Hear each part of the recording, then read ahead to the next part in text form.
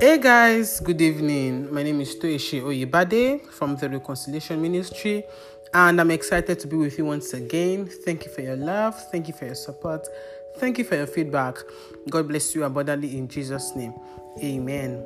Happy Easter, guys. I hope that you had a very good celebration. I hope that you were reflective, and I hope that you were grateful.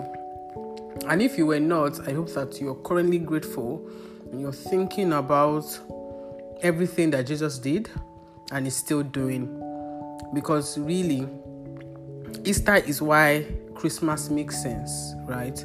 Easter is why it is okay for us to celebrate Christmas, because we have a living Savior. We have a Savior that said he was going to die and resurrect, and indeed he did. Imagine that Jesus had died and he didn't get resurrected. That means that Christmas would have had no meaning. There would have been no purpose for us to celebrate. There would have been no reason for us to feel elated about his birth and his existence on earth if Easter had not happened. So we bless God for the miracle that happened in 3 days. We're grateful for the gift of salvation, because really salvation is the most thoughtful thing ever. The fact that right when humanity messed up, because literally right when humanity messed up, God provided a way out. And all through the Old Testament, God was reaching out to man so that man could be saved via the death and resurrection of his Son. And then in the beginning of the New Testament, we saw the revelation of the Son, him coming, him being revealed to us in his fullness, and then his ministry, and then his death, and then his resurrection. And we're not left alone just to mourn and then be happy that, resurrected. He left us with his Spirit. He left us with the Holy Spirit, the Comforter, the one who takes us from feeling adverse to feeling advantaged. And we cannot talk about advantage outside the circumference of the Holy Spirit, because he is the advantage, right? So when we say we are advantaged, when we say that we are blessed, when we say that we are favored, when we say that we have the upper hand, we are literally saying we have the Holy Spirit, because it is by him and through him that we have what we call the advantage. So we are grateful to God for the gift of salvation and for the ministry of the Holy Spirit, because by them we are limitless. We can do all things because God, through the capacity of the Son, strengthens us. Amen. I could literally go on and on and on about the love of God, and I will not be tired, because it comes by deep revelation. It comes by understanding, knowing that God is always for me and never against me. So if I'm being tapped, like to say something in a minute, or say something in 24 hours that you would never need to prepare for, or never need to rack your brain on, it is just me reminiscing on what God did and what God is still doing. Because it takes a God to bring salvation to a generation that could have been damned for life, for eternity. Nothing would have happened if, after what Adam and Eve did, they died, and then their soul is living forever in hell. Nothing would have happened. It wouldn't have cost God anything to have cancelled them, cancelled humanity, and then recreate. He could have, right? But God was bound by his love. You know, when you tie something together, yes, that kind of bondage. God was bound by his love for humanity, bound by his love for us, in that he didn't even think twice when he sent his Son to die for us. And so we're grateful to God for that. We're thankful to him, and we are just happy. So Easter is a very reflective season for every believer. Should be a very reflective season for every believer, right? It should be a grateful season, gratitude-filled season rather, where we are just saying, God, you know what? Thank you. You know what? Thank you for everything, for what you did, for what you're doing, and for what you will do. Because it is because of Him that we have hope, right? Christ in us, our hope of glory. Amen. And for some reason, I find all these pep talks that I do before podcasts, I find them very exciting. They are spontaneous, right? And I'm like, wow, this is good. The fact that in like 3-4 minutes, I will say something that doesn't really align with what we are speaking about, but also very powerful, also very enlightening, making us realize that God is always for us and never against us. Amen. Lord of God, for the month of April, by the help of the Holy Spirit, we started treating the topic adversity to advantage. We started last week, and by God's grace, we will be continuing today. Right. So, one of the things we highlighted last week was the fact that for us to move from that place where we are feeling like, oh, I'm damned, to, oh, I'm blessed, oh, I'm grace-filled, oh, I'm mercy-filled, right, takes the realization that God is good. So, one of the things we also said was the fact that we can't get help, we can't even identify who will help us when we accost God and we say God is responsible for what we are going through. Remember that God is good, and in Him is no unrighteousness. In God is no iota of evil. So that God killed somebody, or God struck somebody down, or God did this, God did anything outside goodness is not of God. So we can't mix God in the same scenario, in the same sentence with something that is not of His nature, and it is the disservice to the identity of God when we accost Him about the things that we think are going wrong in our lives. And so when God is supposed to be the one that we run to say, Father, help me. By the time that the devil makes us to believe that God is even the one behind our ordeal, we are unable to receive help. We are unable to receive strength from God, because we already believe that He's either doing it to punish us, doing it to teach us a lesson, doing it because He has mood swings, and it's just a God that today He's feeling fine, tomorrow He's not feeling fine, so He wants to just erase everybody else. That's why this thing is happening, right? So we can't receive help, and we can't move forward from how we are feeling when we think that God is behind what we are going through, right? And so we'll move from there, right? One other thing that we can do when we want to move our spirit man, because that for you to feel great outside, you must feel great on the inside. So you can cajole yourself, you can do pep talks, you can just literally do everything to feel good on the outside. But if you don't feel good on the inside, you won't be able to sustain what you want to see on the outside. So you have to do a deep work on your inside for you to feel good on the outside. So what do you do to do a good work on your inside? And that is for you to reject self-pity. Now, self-pity can be an offshoot of you feeling downcast, you feeling embittered, you feeling like you are rejected, or you're done for, or there's nothing good that can come out from your Jerusalem, right? And so it means that you have to be deliberate, because the word says reject self-pity. It is an intentional thing that you have to do yourself. The Bible says that, and David did what? Rejoiced himself in the Lord. Another version says, and David encouraged himself in the Lord. Now that was a line taken from 1 Samuel 30. Now if you read from verse 1, you will notice that David was going through what we'll call shaggy. He was going through a lot, bass here and there, and he identified that he wasn't feeling good, right? He didn't dismiss his feelings and say, he identified that he was going through what he was going through. But right there and then, the Bible said David encouraged himself in the Lord, which means that David rejected what he was feeling. He rejected his current reality and said, no, I'm not going to continue to wallow in self-pity.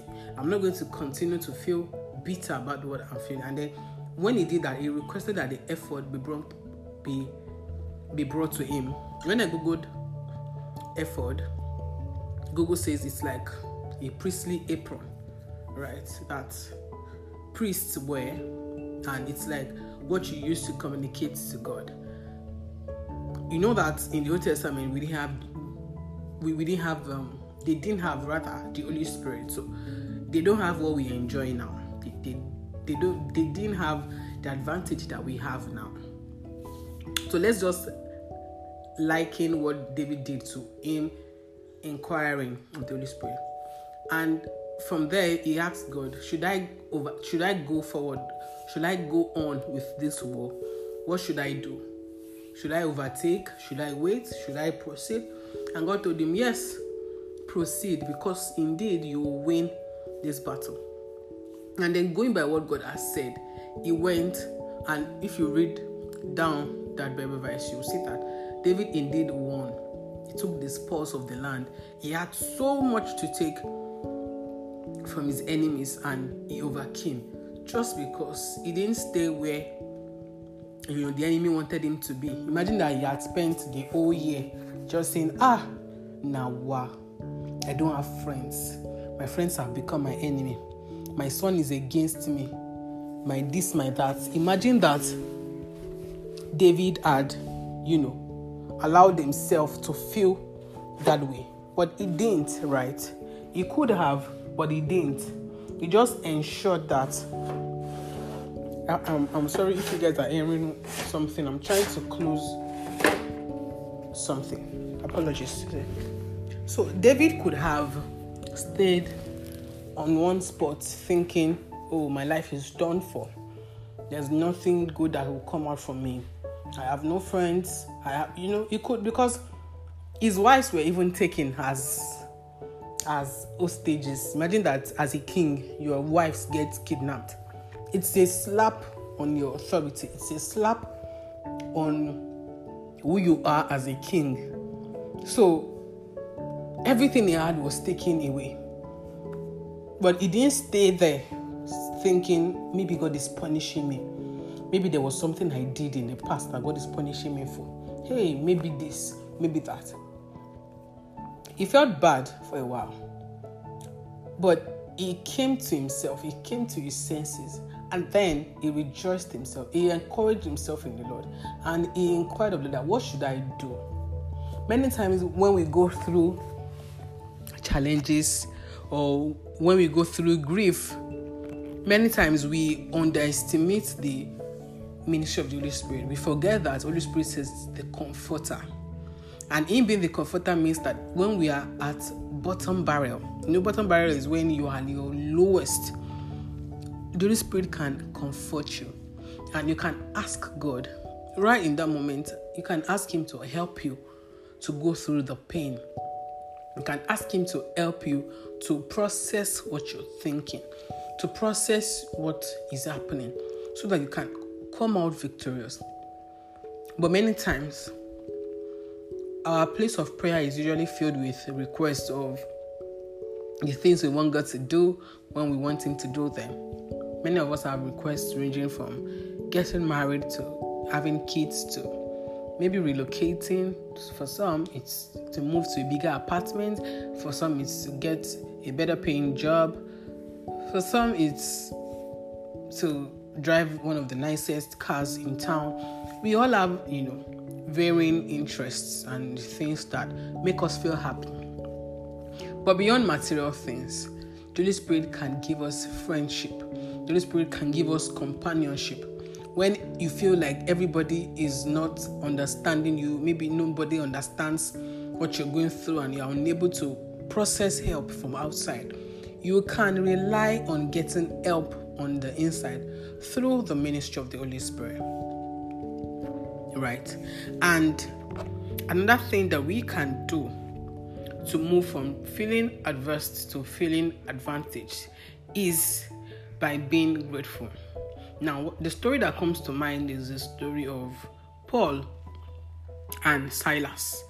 that if you remember the story of where they cast out the demonic spirits in the girl that was quote and unquote future telling, which some people can term as prophesying, because she wasn't prophesying, she was doing fortune telling. People that, it's a game of luck. They might be right, but it doesn't mean that what the spirit sponsoring them is a godly spirit. And so our masters were getting money off the fortune telling that she was saying, because she would always say things that were true. And so when she identified them, she called them, oh, these ones are men of God, these ones are ministers of God. Paul and Silas didn't even pay attention to her, they left her. But after some days, she just kept disturbing them. And right there and then, Paul said, I command you in the name of Jesus, you foul spirit, get out of her. And that foul spirit left the girl. And of course, her masters were angry because their source of income had just been cast out. And then they plotted against them to be arrested. And they even handed them over to the security guy, like DSS, army, all join, so that they would have no escape route. The Bible says by midnight, Paul and Silas started praising God. I'm not sure that they were praising God expecting something out of the ordinary to happen. I'm not sure that the purpose of their praising God was so that God, because at the time, that miracle was not even something that they could process in their minds. I want to believe that they were praising God because they just enjoyed companionship, because it was something that they were used to, right? And then because they were in prison, doesn't mean that their daily routine wasn't going to be done. I'm guessing that's how they do, right? Like every time by midnight, they praise God, they worship God, they commune with God. And so because they were in prison, doesn't mean that they won't praise God, because it was something that they were probably already used to. And so they started praising God. And God was like, oh my God. No, God wouldn't say, oh my God. Sorry. God was probably like, see my children. I'm going to blow their minds. And then the prison was started shaking. More like earthquake happened. And the prison guard was about to kill himself because the chains were broken. Everywhere was free. They had a free pass to go. That man was going to kill himself because he knew that if they catch him tomorrow morning, it was dead meat. It was Paul that quickly ran to him to say, please don't kill yourself. We are here, but we are set free. And we were not set free because somebody set us free. We are set free because God intervened. God came through. God entered the picture. And so what are you going through that you think that God cannot enter the picture? If God could enter the prison yard, if God could release his children just because they maintained the heart of gratitude, how much more we that we have the Holy Spirit? How much more we that you are not even in bondage, you are not in a cell. Maybe you just need an advancement. Maybe you just need a change of job. Maybe you just need to have a child. Those things are things that God can give to you. But even in the midst of turbulence, even in the midst of everything going in the opposite direction, can we be deliberate about maintaining our gratitude? Because Paul and Silas prayed and they sang praises to God, and God turned what could have been an adversity for them, turned it to be an advantage, because that story even was like a sermon to the man that was the prison guard. The man would have probably felt like, hey, there is indeed a God. Please take me to Jesus. Lead me to Christ. And I'm sure many parts were not recorded, but I'm sure even some of the prisoners would have also given their lives to Christ just by that demonstration of power. And how did that demonstration of power happen? Because there were two people who were not limited by their circumstance, who were not limited by the things they were going through. They could have been down, and it would have been okay for them to be downcast. It would have been okay for them to have felt rejected. But they didn't allow what their circumstance was saying to affect them. They didn't allow what was going through in their lives to contaminate their spirit. They deliberately worshipped God. They sang praises to God. They gave glory to God, and God entered the picture. And I'm saying, beloved of God, that it is not late for God to enter the picture of your life. Beloved of God, I call you blessed. Bye.